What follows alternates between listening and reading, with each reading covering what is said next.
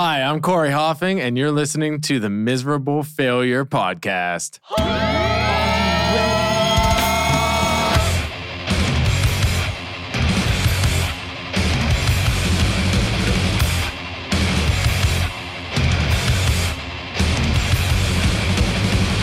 Hello, and welcome to the Miserable Failure Podcast, episode 49. Holy shit. I have with me Cory Hofing. How are you doing, Cory? You don't have a drum set in front of you, so you're probably not that happy, but how are you doing anyways? I'm doing good, man. I got a coffee, so that makes me happy already. It's not just any coffee. That's my premium special blend, Dunkin' Donuts. It is. It's delicious. I love it. Yeah, I'm running low, so anyone listening, if you want to send me some Dunkin' Donuts coffee, and I'll send you my address. I'm always cool with getting sent free coffee. Free stuff in general. Free, yeah. Of course. Just don't send me any heads or anything like that. That's just weird. Like human heads? Yeah, any kind of murderous things. I don't want those. I don't. Anthrax. I don't want any of that stuff in the mail. No. Nothing that's illegal. Illegal, I guess. Yeah. So how are you doing? I'm good, man. I'm good. Life is busy and I'm just playing with everything. Yeah. Oh, I should mention that we are in person. We are, yeah. And I've only done this one other time, and that was with Valerie. So it kind of doesn't count. So it's happening with you.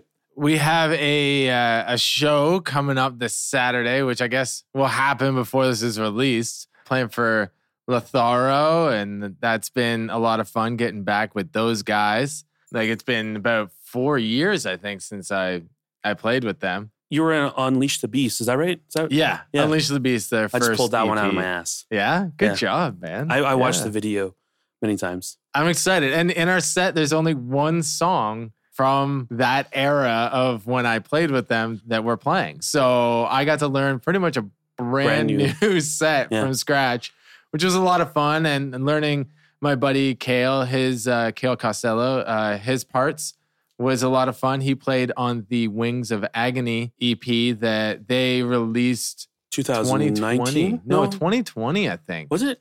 I think they released that at the peak of the pandemic. I think you're correct, because I remember they were releasing videos as the pandemic was happening. Yeah, absolutely. And they actually never got to play anything off that EP live until more recently.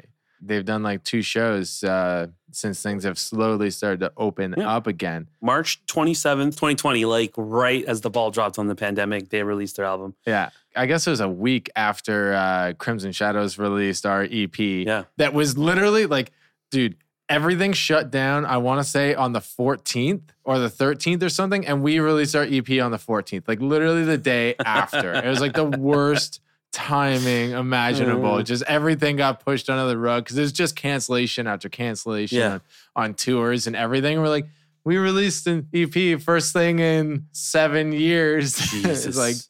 So did you guys have a lot of touring planned? Crimson Shadows? No. Okay. Not off the bat anyways. We always had plans to do our full length record. We've been working on it and had it pretty much written since 2016. Well, what's holding you guys back at this point? Before we get into it, you're in a band called Crimson Shadows. Yes. You guys have been a band for about 14 years, I want to say, 2007? 2006 is when we formed. Okay, and my band, Endorphins, we actually played a show together back then. But fast forward till now, it's you and your brother.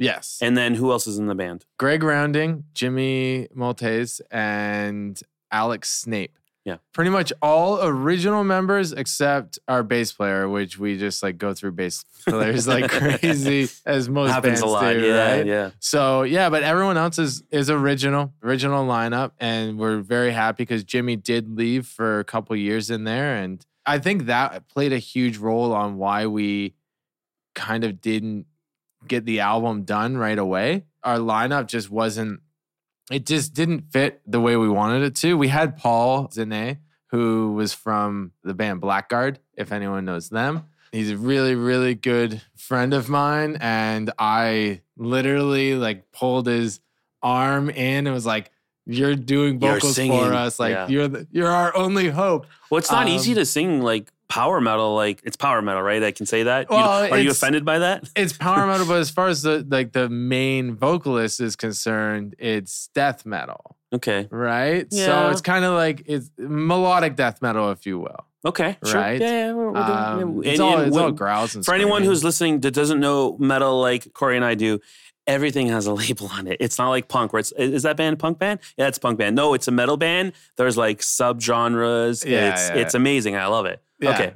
You really break it down. So we are epic power death metal. Epic power death metal. I like that. Okay. Yeah. Which would be like a little bit of Dragon Force. Of course. What else? Sabaton? No? I would not. I would not throw Sabaton in the mix there. Amon Amarth. Amon Amarth. Yes, you're right. Amarth. That's the beard. The beard part of it. Yeah, I guess. Me and my brother have beards. Yes. So. There's definitely Children of Bodom in it. Bodom, a huge influence on us when we first started, for sure. Yeah. Even like Arch Enemy a little bit. Yeah, okay. And just like... Hopefully all old Arch Enemy. Yeah, go on. Yes. Like Wages of Sin era. Okay. Yeah. That was like my shit when I was 16, 16, when like I first started playing. 4 or 5? Yeah. Whenever it was released. Yeah. We actually had a burnt copy of Wages of Sin before it was released. I had that. I downloaded the MP3. Oh, I didn't have it before it was released. See, my brother's guitar teacher was Glenn Drover. Oh, okay. Yes. Pre-Megadeth. Yeah. He was in like King Diamond and stuff like that before that, though. But it was when he was in like the heart of the Eidolon days. Yes. And the band that I had joined when I was 15, I played bass for his band, and it was Swords of Scorn. They recorded with Glenn as well. How have we not met before? Like, we definitely did, but like we were talking about before all this, man. Like you meet so many people, or you see so many people, and you're in the same place, but you never actually like shake hands and have conversations necessarily, right? Yeah. So, did you have a beard back then? I tried. I tried. When I was 15, I tried. I had sideburns for a while. Yeah. That's the only thing that would grow. Just like long sideburns, long chops. I had long hair like past my nipples, like just super long. Yeah. Mine's like past my waist now, dude. I need a haircut. Do you know a hairdresser? I do. Emily Bones. She cuts my hair. Does she? Yeah. I might have to talk to her. Yeah, next time you see her. So get the haircut for free, hopefully. Oh, buddy, I need it. I used to live with one, and now I don't. So I'm like, fuck. I need it. I need it so bad. Anyways, we're getting off topic. Where did your brother take lessons? Because I worked at a music store for quite a while where Glenn Drover like giving people lessons. Musicplex? Okay. Oh, wow. That is a throwback. Yeah, dude. That is a throwback. I used to go there all the time. Yeah, man. So he started out at Musicplex, and then I think Glenn switched to Long McQuaid. Yeah, he was. I remember when he got the Megadeth gig too. He saw us going in, and he yelled across the parking lot. It was like, "Ryan, come here!" Pulls in. He's like, "Dude, guess who I'm playing for? It's like your favorite band." It's like Megadeth, and we're like, "No fucking way!" It's funny because I'm friends with Joe from War Machine, and he knows Megadeth and blah blah blah. I remember him like sending me tryout video. Glenn filmed the video of him playing guitar. Yeah. And he had to play Hangar 18, all the solos and everything. And he sent it to me, and I was watching him play it. I'm like, wow, he's gonna make Megadeth, and he ended up being in Megadeth. Yeah. I think the first thing that Dave Mustaine said to him was, "Okay, you're gonna have to lose weight." There was rules, you have to start dressing like this, so you need to go buy a bunch of these types of clothes. You need to weigh at least this much, and your hair has to be this long. There was a whole bunch of stipulations and rules for him joining the band. Yeah, it was crazy. That's nuts, man. Yeah. Worth it. Oh, 100%. I would say so anyways. You know? And then Glenn already had a crazy career in a past life, essentially, man. So playing for King Diamond and everything is nuts. And then he shows up and the drummer can't hack it. Was Nick Menza. I think it was Nick Menza. Yeah. He couldn't hack it. So literally Glenn just called his brother. Yeah. Sean, all right. Yeah, and he hopped on a plane. He learned the whole set on the plane. Sean's probably listened to Megadeth a million times, so he probably knows the songs already. And when you're that good of a drummer, you can just listen to a song and be like, okay, yeah. I remember I was touring, I was playing drums for War Machine on tour, and they really wanted to play The Trooper. And I'm like, I've never played The Trooper ever in my life. Yeah. I know the song, so I just the night before, I just sat in the hotel room, I listened to it a bunch of times, and then sound check came around and we played it and it was perfect. I was like, okay, we'll do it live. I'm good to go. We are on tour with Ailstorm. Their drummer Pete had some problems with had muscle issues in his forearm. If he kept playing a full set every single night, there's no way he would have made it through the whole tour. Oh, fuck. So I think he took 3 or 4 nights off. And the first night they were doing sound check and I walked back into the venue and they turned to me and was like, hey, what songs of ours do you know? And I was like, I don't know, a bunch of them. They're like, can you do this, this, this? And I'm like, okay. And Fake it till you make it. Fake it till you make it, folks. 4 songs. One of them I had played before because Crimson used to do a cover of Wenches and Mead. So I knew that one, or at least I knew the Crimson Shadows version of it. So close enough. Yeah, close enough. But then there's 3 other songs. I know we did Keelhauled and Captain Morgan's Revenge. And there's one other one that I don't think I had ever played before. But literally, we jammed one song during soundcheck. And then I got on stage that night and I was like, I'm playing this song. Yeah. That I've listened to, a million times. I grew up listening to this band. I know this song, but I'm playing in front of a sold out crowd. Where was it? Every night on what show was it? The first night was Poland. I forget what venue it was or where it was, but they're probably I'm pretty massive sure we were in Poland. Europe compared to here. It's either Poland or it's France. Because I know one of them was in Paris, and that show was insane. Awesome. It was crazy, man. The walls were sweating. It was way over capacity. That's Europe. That's how Europe works. Come on. Like a venue I would look at and be like, okay, it's about 300 cap. They sold 500 pre-sales. It was we couldn't even go out into the venue. And there's no air conditioning in there. It's usually in the basement and it's dank and none. Yeah, it was disgusting. But it was incredible, man. And getting up on stage, and I made mistakes. 150%. But do you think the crowd really gave a shit? No one cares. It was Ailstorm, man. Everyone's loaded and it's just a fun time. So you just played 4 songs. This is the first night you played, you just tried out these 4 songs. All right. They had their drum tech play the rest of the set. I ended the set. So I did the last 2 songs of the set. Mm-hmm. And then they would go on for an encore, and I would come back out and do the last 2 songs of the encore as well. So I got to end the set and end the whole show and everything as well, which was a lot of fun. That is cool. Yeah, it was really cool. It was a really strange experience to just get thrown into. I think I did all right. I haven't gotten the call to play for them again, but I was talking to Pete the other day, and he seems to be doing really well, and they're on good terms. So, well, your fatal mistake was letting the drummer heal. I know, right? No, dude, I was getting exhausted though. I was getting beat down. I deal with all the business end of Crimson as well. So it was dealing with the business side of things and merch and everything like that and all the money and everything. Well, in Europe. Yeah, so you're tour managing, basically what you're saying. I'm touring managing us, yes. And then I have to play a full Crimson set, and then an hour later go back and fill in for Ailstorm and be mentally prepared for that. And then also we had so much booze that we had to drink. That was a job in itself. I was going to say, was Ailstorm okay, you can't drink too much because we need you to perform, or was that something you were just that was not a stipulation. They had a bar. They're called Ailstorm. They had a bar on stage, and what we would do is the first time I would walk out on stage, Chris would offer me a drink. He'd be like, "All right, what are you drinking tonight?" Because I knew they had vodka, whiskey. I forget what else they had. That's all I drank anyways. Vodka and whiskey on that tour, man. Why do you need anything else? That's cool. I remember watching, I think it was Suffocation. You know Suffocation?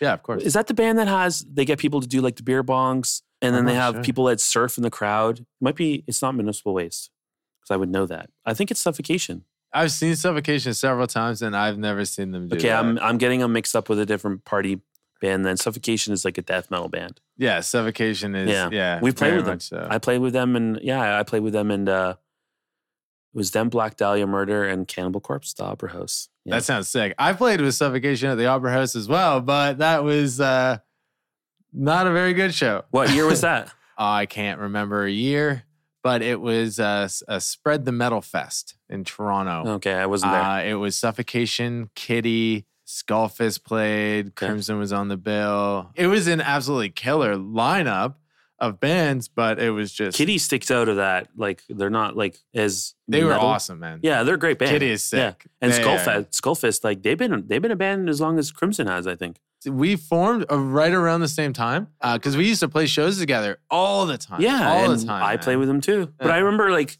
because it was like Chort and Goathorn kind of had that kind of that Toronto metal thing going, and then they turned Goathorn. I think it was Chort turned into the Illuminati.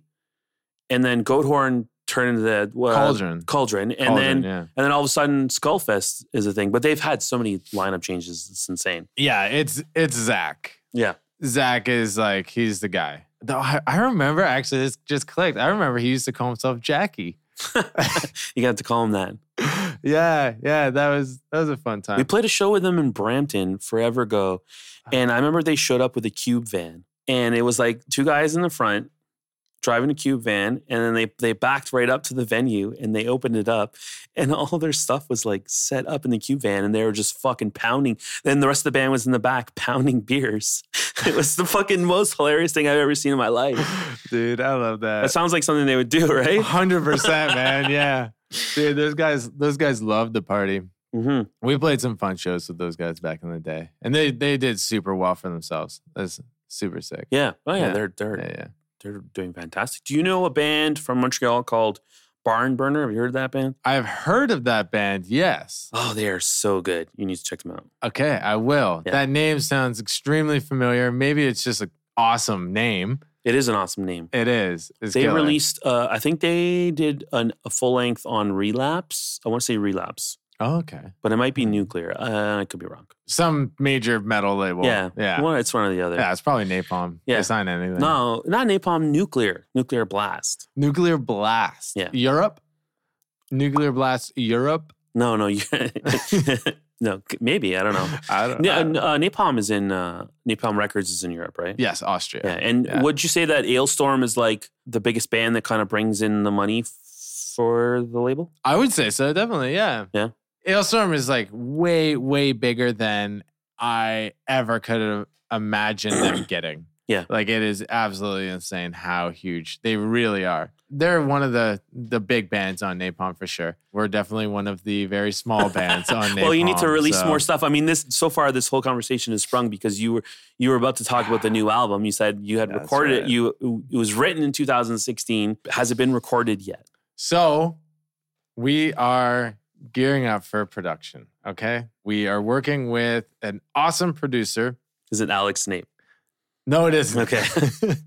He is a phenomenal producer, but since he is in the band, we wanted an outside ear to lay all this down with. So we're working with a guy by the name of Asher Alley.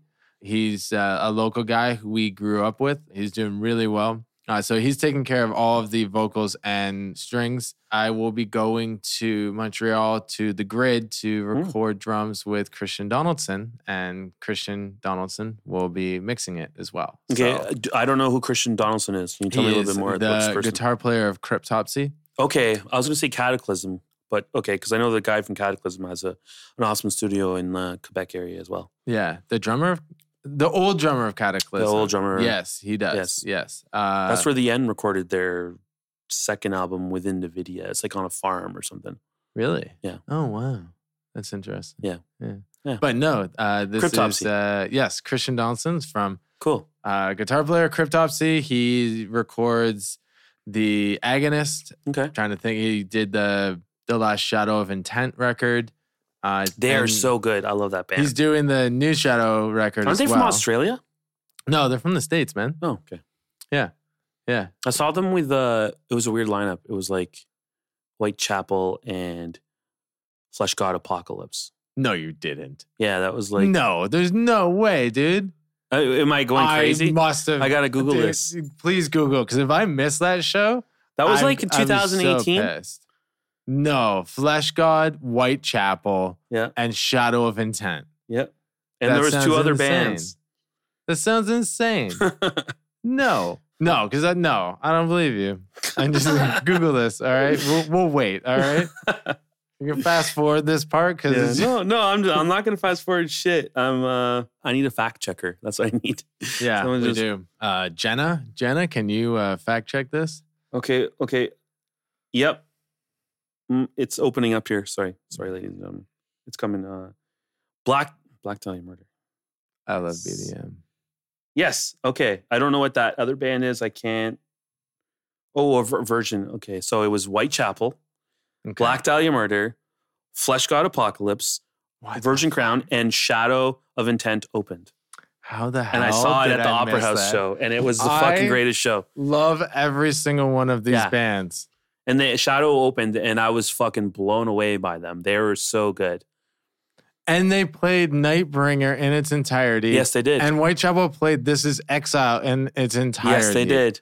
What the I have hell? photos. I have photo proof. I was a photographer for that. I am so upset right now. Oh, my goodness. All right. Interview's over. Yeah. We're all done right. Here. We're done. No, we're done. 2022 is like... It'll be out next year. Yeah. It has to be. Napalm. Or I'm moving to Australia. Or Napalm is That's like, it. where the fuck is the album? No, honestly, this isn't even like because of pressure from Napalm or anything like that. They're super understanding and they know how shit goes. Plus, we're not making them money anyways. So it's like not something that they're like, all right, we need to get you out on the road. We need you to do this, that, the other thing. They're like, do your thing. We'll release it when it's done. But yeah, so it's mainly just for us, man. I need to get this out as like a cathartic thing because we got home from our tour cycle from the last record in 2015. Our last tour was with Unleash the Archers, like East Coast and through States and Canada and everything like that. And when we got home from that is when Jimmy left. And we sat down and was like, all right, we're writing a new record. Like right now. We don't have any shows on the horizon. Don't even have a fucking vocalist. It's like, but we're writing a new record. And we sat down and within 3 months, we had, I think, 9 brand new songs, start to finish, like pretty much there. And and then we've kind of just been tweaking them ever so slightly since. Wow, that's a lot of tweaking. That is a lot of tweaking. Yeah, but there's been a lot of downtime, man. Like in that time, my brother got married to his wife Meredith. They were together for 10 years. Mm-hmm. Now they're 14 years. Yeah. Jimmy got married. Greg bought a house and he lives in Cambridge. Like there's just like so much has gone on. You got a new within drum our set? life. I got 2 new drum sets. Oh my God, life is so good right now. But you know, like once you get to a certain age, and we were a band for about 10 years at that point, right? And we're all in our 30s and we dedicated so much time and like everything to the band. So it got to a certain point where it's just like a lot of the guys wanted to do some of that like life Absolutely. stuff. Absolutely. And that was that time, right? And now we're looking at getting back at it, releasing this record and seeing where that kind of takes us. Honestly, like I've been fucking itching to get this album out because I think that it is leagues above anything that we've done before.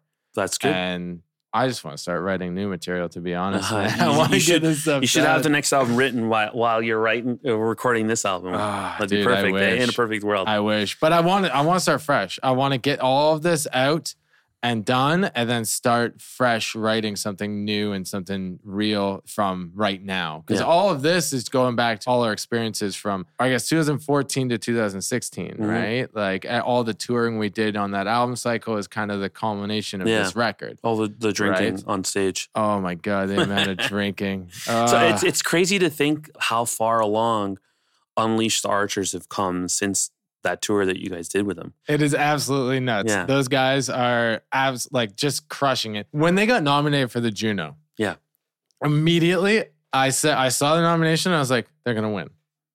Like my girlfriend at the time, I turned to her. I'm like, they're gonna win. She's like, yeah. And I'm like, 100%, not even a question. And they are up against like Annihilator and Cataclysm, like some big guys there. And I was like, they're gonna win. You know, even Protest the Hero. Yeah. You know, like some big names. And I was like, it doesn't matter, man. They don't even, like, Unleash the Archers is like on such like a higher level than all of these bands. Yeah. I've seen it from the start. Their first Canadian tour that they did. The first time they really hit the road, we played with them at the Reverb. Skullfist played that show as well. Yeah. Skullfist like headlined and it was us and Unleash the Archers. And they blew me away. I was absolutely blown away. I bought a CD, a shirt. We hung out with them. And then the next time they were around, they stayed with us. They stayed with us for like 2 weeks at one point. Wow. When they were on tour. Yeah, we had a place in Brampton, and that was kind of like a hub for all their shows around the GTA. They just played all the GTA. They would go out to one show. I think they played in like Guelph or something like that. And Scott was like, all right, let's go back to Cory's. And Brittany's like, no, let's give them one night off. Because we've literally been there for 2 weeks, and they're more than welcome. Yeah. Like, I love those guys to death. They're like family to me. And we have to mention they won, and I think they're the first band to win with a female vocalist, like to win a Juno. It's something like that in like the history of the metal, hardcore, or metal hard rock. Which is insane. It's nuts. To think. And last year, 4 out of 5 of the nominees were female fronted, I think. Lindsay, or had females in the band. And then the one band that won was Striker. 4 dudes. Yeah. 4 dudes playing. And they broke up, didn't they? They did not. Yeah. No. That was a publicity stunt. Oh, shit. They got me us. too, man. Hard. Yeah. No, because then they released, yesterday, I think they released the song Death Wish. Okay. So they played us all. They played us all. Yeah. I had a conversation with my brother about it too. I was like, what's going on? He's like, I thought you knew something. I was like, I don't know anything. Like, there was a scare like a couple weeks ago. Someone messaged me like, hey man, I heard Greg Gaffin, the singer for Bad Religion, quit the band. And I was just like, no, like there's no band without Greg Gaffin. Like, how could Bad Religion not be a band anymore? And like Googling it, and like it was fake. It was a hoax, or it wasn't a hoax, but it was like a fake rumor that went around. Yeah. But I was panicking. I was like messaging people like, did you hear about Bad Religion? What the fuck? And that's how it happens, it just like spreads.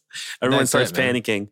Yeah. And then you're like thinking about Bad Religion, and then you go listen to all their records. I did. I went and listened to Recipe for Hate. They make a bunch of money. And they probably started the rumor themselves. Probably did. They probably did. Like I remember like messaging the Mikey and his group chat, and I'm like, what the hell? I just heard Greg from Bad Religion and like Darren Pfeiffer's like, what? I'm going to call him right now and see what's going on. Like everyone's like freaking out. I'm like, Darren, you call him and you tell me what's going on. Yeah. But he's in the band still, folks. We're okay. At Anti-Queens, they have a show scheduled in like Berlin in like July. And it's like, Is this released yet? Is this information? It's information. Yeah, totally. It's like right. Bad Religion, Lagwagon, and Anti-Queens in Berlin. So I'm like, they better not fucking break up. I want that show to happen. Yeah, dude. That sounds incredible. Mm-hmm. Yeah. But anyway, send me free shit as long as it's legal. As long as it's legal. Yeah. Okay, you have a podcast. It's called We're Talking Drums. That's correct. And I think you're on episode 44 or 45. Like you're right behind me. I am, even though you started after us. I was going to ask you how that happened, but there was a period where I was trying to do 2 episodes a week. Yeah. And I did that for like maybe 2 months straight. And then I gave up real fast because it was hard. Yeah, it is. Yeah. When you're mid-pandemic and nothing's really going on, and it's like literally it's just awesome to hop on a Zoom call or something and record it with one of your friends and catch up. Like that's kind of how we started getting guests on. Was I just wanted to chat with some guys and see what was up. And like I miss talking to drummers.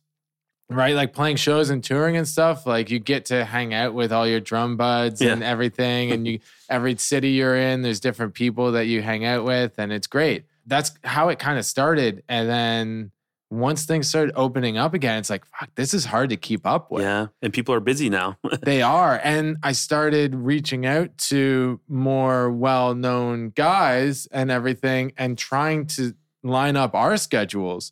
Like my schedule is already crazy. And then I reach out to guys who are touring, and they have pretty busy schedules. Yeah. And I feel like I have to reorganize my schedule to suit theirs. That in itself is very, very difficult. So it usually takes 2 or 3 attempts of scheduling to make it happen. And then you end up like, so far, so good, we have released an episode every week. Yes. I wanted to start doing twice a week, and I am so glad I didn't. Yeah, don't do it. So glad I didn't, man.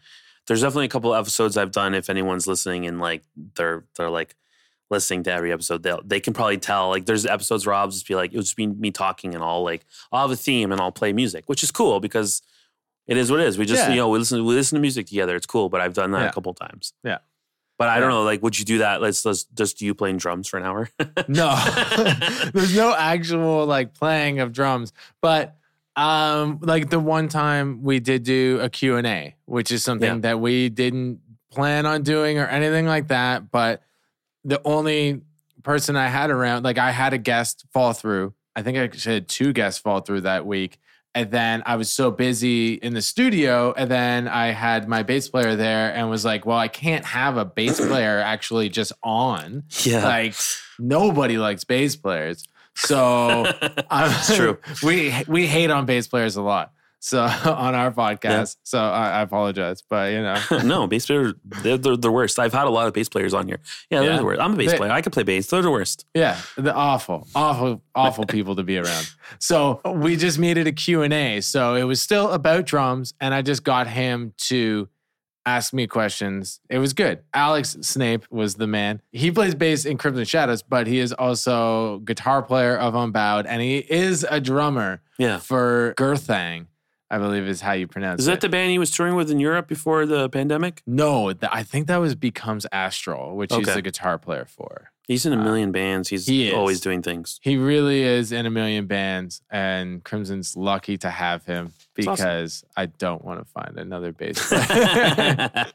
As much as I hate bass players, I hate trying to find a bass player even more than actually just having a bass player in the band. Back in 2012, we did a tour of the East Coast where we didn't have a bass player in the band. So we literally just put it in backing tracks. That was the first time I started playing to a click, like a metronome live, was so that we could have a bass player. We called him Tex, and he was great. How did it work? It worked out. Yeah, but like we literally lugged around a bass amp and everything. What? Why would you do that to yourself? And then we just plugged it right into the head. So we had an actual bass amp and everything on stage. That seems like way too much work. So much work. It was so dumb. I don't know. We would never do that now. No. But you would have more room on stage. It wasn't too bad. You wouldn't have to carry up a fridge up the stairs. You know, there'd be more room in the van. What we had worked, man. What we had worked. It was fine. Right. It actually didn't work. It sucked. Our van broke down when we were out east, and we were stuck out in Moncton for 2 weeks. Yeah. But that's a whole other story. Touring, they said it'd be fun. Yeah. Yeah, it'd be fun. Like our first tour out of province, and it was just an absolute catastrophe. I'm surprised we actually made it as far as we did, because I thought the band was done after that tour. 100%, man. Well, you guys survived. Is it just you on the podcast now? Is Derek still doing it? That is a great question. I feel like I'm allowed to answer these questions on this podcast just because. When things started kind of opening back up and life got busy for everybody, I decided that I was going to continue doing this full swing. I love doing it. I love talking to other drummers and having conversations and keeping it going. And Derek was just simply too busy to dedicate enough time to it to make it worthwhile commitment. He's in school. He has a job. You know, he has other things in his life. He's still a part of the podcast, very much so. Mm-hmm. We do still talk, and we are working on other content together to expand the podcast into more of a educational video YouTube realm of things. So that is something that we're going to be launching in the new year. Mm-hmm. We're kind of just like getting everything together now. So I've kind of taken over the whole, like the podcast part of things. We will be doing the odd podcast together and stuff like that. But as far as like 90% of all the guests and everything like that we have on here, I'm doing all of it. Yeah. And then I did bring in Dylan Gowan as well to be a part of it, which he's going to be a big part of the YouTube content and everything as well. And very cool. I hope to have him on more of the podcast episodes coming in the future, because he is a great, great guy to chat with, and he knows a lot more about drums than I do. He knows how to talk I'll well, say too. He that. does a lot of banger TV stuff, doesn't he? He does. Yeah. He does a lot of the stuff with Banger TV and everything. And I think he actually went to school for sports broadcasting. Oh, So okay. this is kind of like right up his alley of things to do. So School. yeah, I'd love Who goes to. to school? I know, right? What's time? Man. When you got to rock, you don't have time for school. Yeah, when you got to rock. I love it. Dude, as soon as I started playing in a band, my grades went, all right, my grades didn't go down. They stayed consistently awful. Yeah, me too. But that's a weird thing, man. As soon as I got into high school, I decided like, I want to get out of here. Like I almost treated it like jail. Like, how do you get out of jail? You be really good and then you get out early, right? Yeah. If you're terrible, then you're going to end up there longer. It's true. You know? So all my friends that skipped classes and did all this stuff and That was me. blah, blah, blah. Yeah, like they ended up either staying longer or dropping out and not actually getting like their diploma. It's like, no, man, I was there 4 years. I never failed a class. My grades weren't great. They were terrible.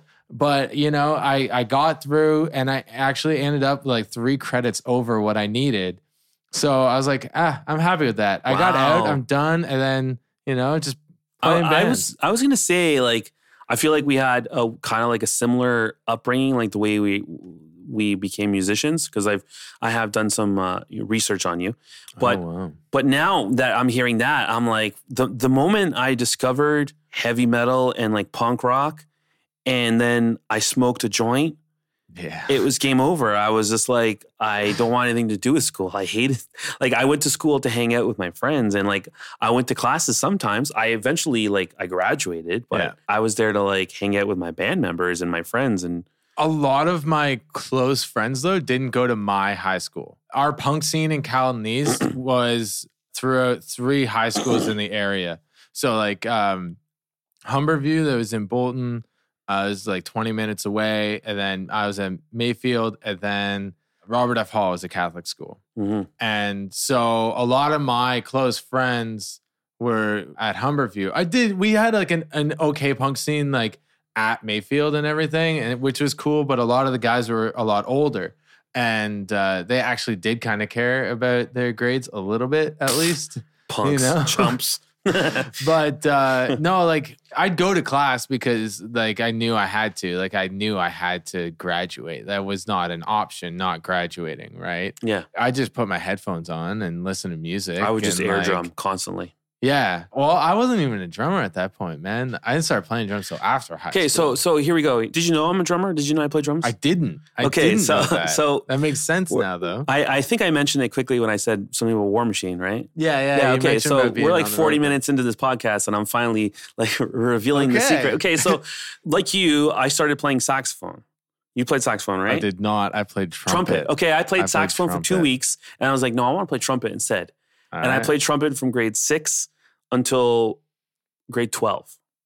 I played trumpet all the time. So the first instrument that I wanted to learn was drums, because in grade 6 they had a drum. They had the drum set there. I think it was like a Pearl kit or a Yamaha kit. I don't know. It was a black kit. I remember the skins were beaten to shit. They had been probably the same skin for 30 years. Man. Yeah.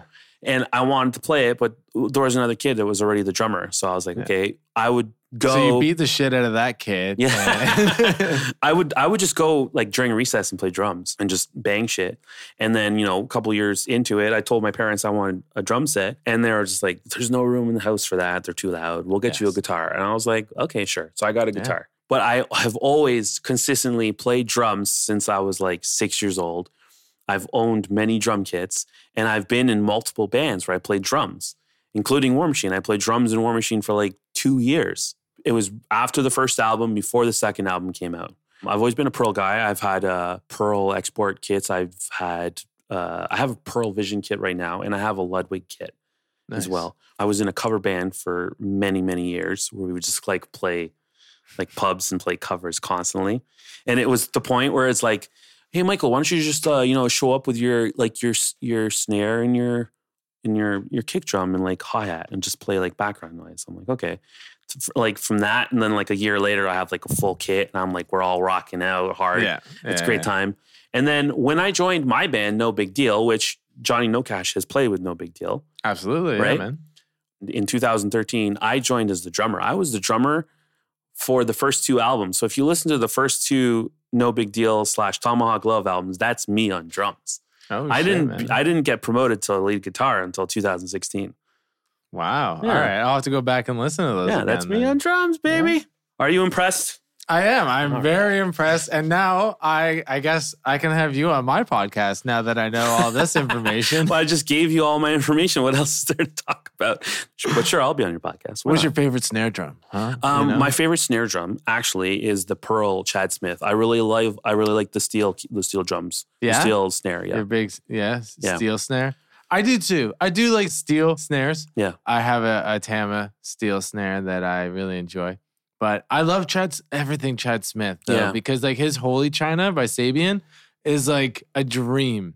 Yeah. I destroy them. Too expensive for my They're taste. so expensive. I might as well just throw money down the drain, but I love them so much, you know? I used to put Emperor X on it too, so it was like it would just crack. It would just be like a huge snap. I loved it. I loved every second of it. Nice, man. Just snap. When I was in Endorphins, my drummer, Patrick, he ordered the biggest. I remember he was so happy when he ordered a Pearl Masterworks. Mm-hmm. And he was so excited the day he ordered it. It was like an 8-piece, like double kick, 3 toms, 2 floor toms. He had the snare, like he had everything. He had all the cymbals, and I would always play. I was always jamming on his drum set too. Dude, that sounds beautiful. I remember the day I got my first real big boy kit. Yeah. You know? Oh, man. Which kit was awesome. It was a Thai kit. Mm-hmm. Company doesn't exist anymore, but they made very inexpensive kits that were a really good quality. And I got 20-inch kicks, 2 20-inch kicks, 10, 12, 13 rack toms, 14, 16 floor toms. Things sounded beautiful. It's really old, needs some love right now. You still have them? I still have it, man. I still have it. Up until more recently, that was my main kit. Oh. That was what I would always play. Up until about a year and a half ago, I got a Tama kit off my co-host, Derek. That's right. And then you got the Mapex kit the day we were shooting the video for Embowed. It's like the first day you played it, isn't it? That was the first time I played it. They hooked me up because I'm a Mapex artist. Yeah. Plug. Yeah, I love Mapex. Dave Lawrence, who isn't with the company anymore, but he's gone. Yeah, sadly, because he was such a sweet dude. Still is. I assume he's still an awesome guy. He's still cool. We just don't talk anymore. Yeah, because it's not my artist rep. Yeah, he hooked me up with that loaner kit for the video shoot. And after, I was like, I love this kit so much. I love it. I just bought it. Awesome. I don't care. And I have another kit on order. Is it another Saturn kit? It is another Saturn kit, but it's maple. This is the one I have is Babinga. Babinga. Okay. Those are heavy. It is. It's quite heavy, but the Saturn have thinner shells actually. So surprisingly, it sounds really nice. I love it. And yeah, I have a maple Saturn kit on the way that has 3 rack toms. Honestly, I ordered it over a year ago. So it is so hard to remember exactly what I ordered. Is it like, you think it's like 10, 12, 13? I think I got 8, 10, 12 rack. Okay. I love the 8.